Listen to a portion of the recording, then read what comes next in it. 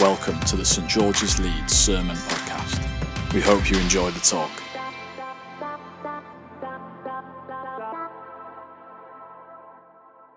Good evening, I'm Hannah, as previously mentioned, and it is really great to see you all. I would love to get to know all of you more. It's nice to have a little bit of a cheer, and thanks for that encouragement, everyone. That was really nice. I must admit, even in services, I still feel like I don't know many people, so feel free to come and have a chat to me. I am the planting curate. I'm replacing Julia, so if you don't know what that means, if you're interested in gardening, I like gardening, but it isn't gardening, I'd love to chat to you about what a planting curate is, about church planting and all those things. And tonight, as previously mentioned, this is the final in our series of Real Life, Real Faith, and tonight we are looking at John Mark.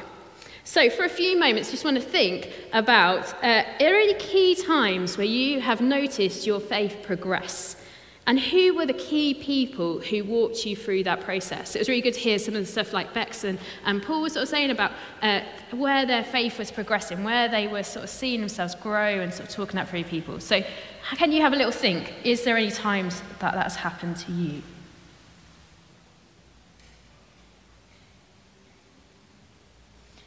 So we're going to be looking at John Mark and his progression of faith, his story. But who was this John Mark? Now, I don't know if I should be ashamed to say this, but after 5 years of theological study, I did not know who John Mark was. Now, I don't know if that says something about my education, but it has been a bit of a journey working out who this John Mark is. He's mentioned several times in Acts and a few times in the epistles, which are the letters that are written between the early disciples that we find in our New Testament. So he could be Mark the evangelist who wrote the Gospel of Mark, and he could also be the first bishop of Alexandria, and he could be the first person to establish the Christian church in Africa. He could be all of these people or like one of these people, but by and large, most academic people think that he is all of these people. In historical traditions and early church writers, it strongly suggests that John Mark was all of these people.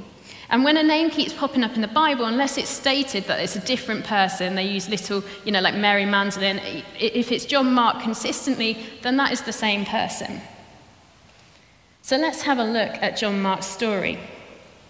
Our first concrete encounter with John Mark is in Acts 12, 6-12. Where Peter has miraculously escaped Herod and turns up at Mary, John Mark's mum's house, where a servant is so shocked to see Peter that she leaves him at the door knocking to go and tell everyone that he's there. The fact is, we might have met John Mark a few times before this point. Again, we're not completely sure, but his family were wealthy and had lots of connections with Jesus and his followers. It might have been that their home was the one that hosted the Last Supper. And it might also have been where Jesus appeared to the disciples in Jerusalem when he was resurrected. John Mark is also sometimes speculated to be the rich young man who Jesus asked him to sell all that he possesses.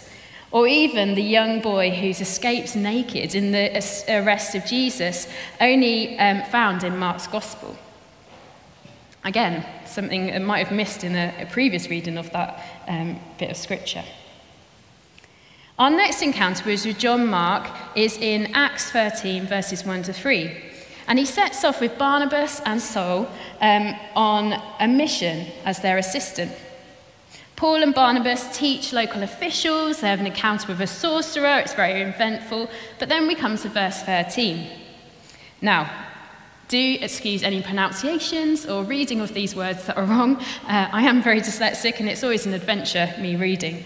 Okay, so from Paphos, Paul and his companions sailed to Perga and Pamphylia, where John left them to return to Jerusalem. Now, we're not given any explanation for this sudden disappearance of John Mark. It's clear there's an effect on Paul's opinion of him, though, and that his suitability to accompany them on further missions is brought into question. He isn't seen as reliable anymore. And Barnabas, who is thought to be John Mark's cousin, is insistent that John Mark should be part of their next mission trip, but Paul disagrees. So we read in Acts 15, 36-41. Some time later, Paul and Barnabas said, let's go back and visit the believers in the towns where we've preached the word of the Lord and see how they are doing. Barnabas wanted to take John, also known as Mark, with them, but Paul did not think this was wise to take him because he had deserted them in Pamphylia and had not continued them in the work. There was a sharp disagreement that they parted company, and Barnabas took Mark and sailed to Cyprus, whereas Paul chose Silas and left and commended by the believers of grace the Lord. And he went to Syria and Cilicia, strengthening those churches. Despite this, really strong disagreement that Paul and Barnabas have had over John Mark, there does seem to be that John Mark is reconciled, as he's mentioned several times in Paul's letters, as someone who is to be welcomed as a fellow worker, and that he's helpful to Paul's ministry. Change must have happened in John Mark. He must have proved that he was reliable and able to be trusted.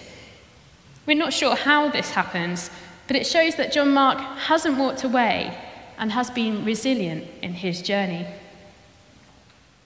Peter is also often quoted as being in close relation with John Mark.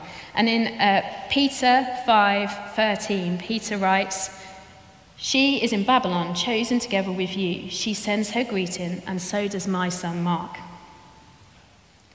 So what can we learn from this story of John Mark? Well, many individuals in the Bible, they don't have the perfect story. They have struggles, they have difficulties, they make mistakes, but they persevere. See, John Mark might have struggled with the call of abandoning his wealthy, luxurious home in Jerusalem and the things that he felt were comfortable and secure. Yet, as we see that he travelled through life, he went through those struggles and doubt and disappointment, and yet continued his walk with Christ. I think we all can have times like this, where we make choices we regret, where we don't feel strong enough to do what we feel called to do. And for me, there was a period in my life where my faith was really, really high, but my actions did not marry up to what Jesus was calling me to be. My self-esteem was very low, and several of my relationships had become complicated, strained, or broken. I became in a pattern of self-destruction. But a turning point for me was when I was at a Christian conference, and Pete Greig, who you might know from things like 24/7 prayer, spoke about broken individuals in the pages of the Bible who had let down God. They had sinned in horrific ways, like committing murder, adultery, and grievous acts, and yet had been forgiven. They had been restored. They had been used to build God's kingdom. He quoted the passage in 2 Corinthians 4, verses 7-9. But we have this treasure in jars of clay to show us that all-surpassing power of God, not from us. We are hard-pressed on every side, but not crushed, perplexed, but not in despair, persecuted, but not abandoned, struck down, but not destroyed. I felt like clay. I was messy. I felt worthless. And yet to realize that there was this treasure within me was worth more than anything. My sin and shame were forgiven and wiped away, and it was trusting in God that my story would continue. At the same conference, I felt the call to New Expression churches in poor areas and church planting, which I believe was about 18 years ago. My journey has not been a straight path.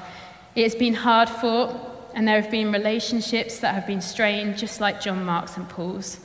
There have been times that have felt like dead ends. But God has opened new paths. And here I stand as the planting curate of St. George's, hoping to plant a church in East Leeds. And a few short weeks ago, I stood being ordained where this passage was read. And it reminded me of the cost of my calling and the point that God had been faithful through all those twists and turns. I'm sure John Mark travelled back to Jerusalem. He didn't envisage being the author of one of the Gospels, Can you imagine not having Mark's gospel? I don't think he thought that he was going to be the foundation of the Church of Africa. These are big things. Our world would look very different without John Mark. So I would like us to take away 3 things from John Mark's story. He was faithful on his journey.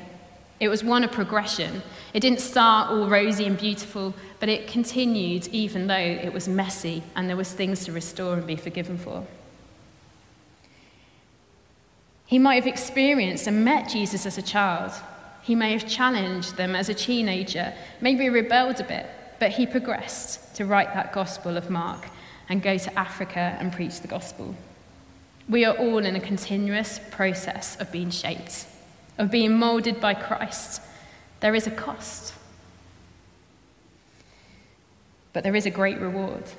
To be hard-pressed on every side but not crushed, to be perplexed but not be despaired, to be persecuted but not abandoned, struck down but not destroyed.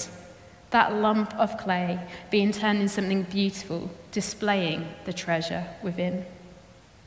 So how, at the moment, are you letting God shape you? The second point I'd like to say is that Mark didn't walk alone. He had family, mentors, and friends. I saw a picture on Facebook, I think it's up there. I'm just going to read what it says because I don't know how much you can see that. It's obviously written by a child aged 6, Emma. It says, "Love is when you're missing some of your teeth, but you're not afraid to smile because you know your friends still love you even when there's some of you missing." I thought that did kind of sum up what true friendship's like, isn't it? They're the best sorts of people, the people who champion you to not give up. They're honest with you when you mess up, but they forgive you and celebrate your success. They notice you and see you like Christ. They see you as image bearers of God himself. So, have you got Pauls and Barnabases and Peters?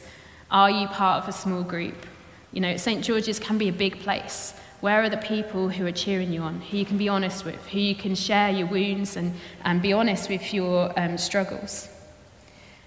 Maybe you're thinking about that discernment stuff. You know, are you talking to leaders and clergy? Are you talking to small group leaders? Or, you know, who are you talking to about where you feel called to? It might not be ordained ministry, but every calling is just as important. What about the internship? I know I did a gap year, and that's how I ended up in Leeds. I went and visited East End Park, if any of you know it, and that's how I ended up on this journey in Leeds. So internships and gap years can be a real time to really lay yourself open to what God's calling you to be and be spoken into. My third point is that he didn't give up. When my son started school, the headmaster led his induction talk. And he said, studies have found that actually academic ability is not what creates a successful future for a child, but it's the ability to persevere. To succeed as a disciple doesn't mean that you're going to get everything right, but it does mean you need to persevere through your trials and tribulations. As Paul puts it in Hebrews 12, verse 1, "Therefore, since we are surrounded by a great cloud of witnesses, let us throw off everything that hinders and the sin that easily entangles. Let us run with perseverance for the race marked out for us." How are you growing in perseverance? So to finish, let's just think about being jars of clay with treasure inside. We're going to spend some time in worship and just really lay ourselves in front of God with all that we have.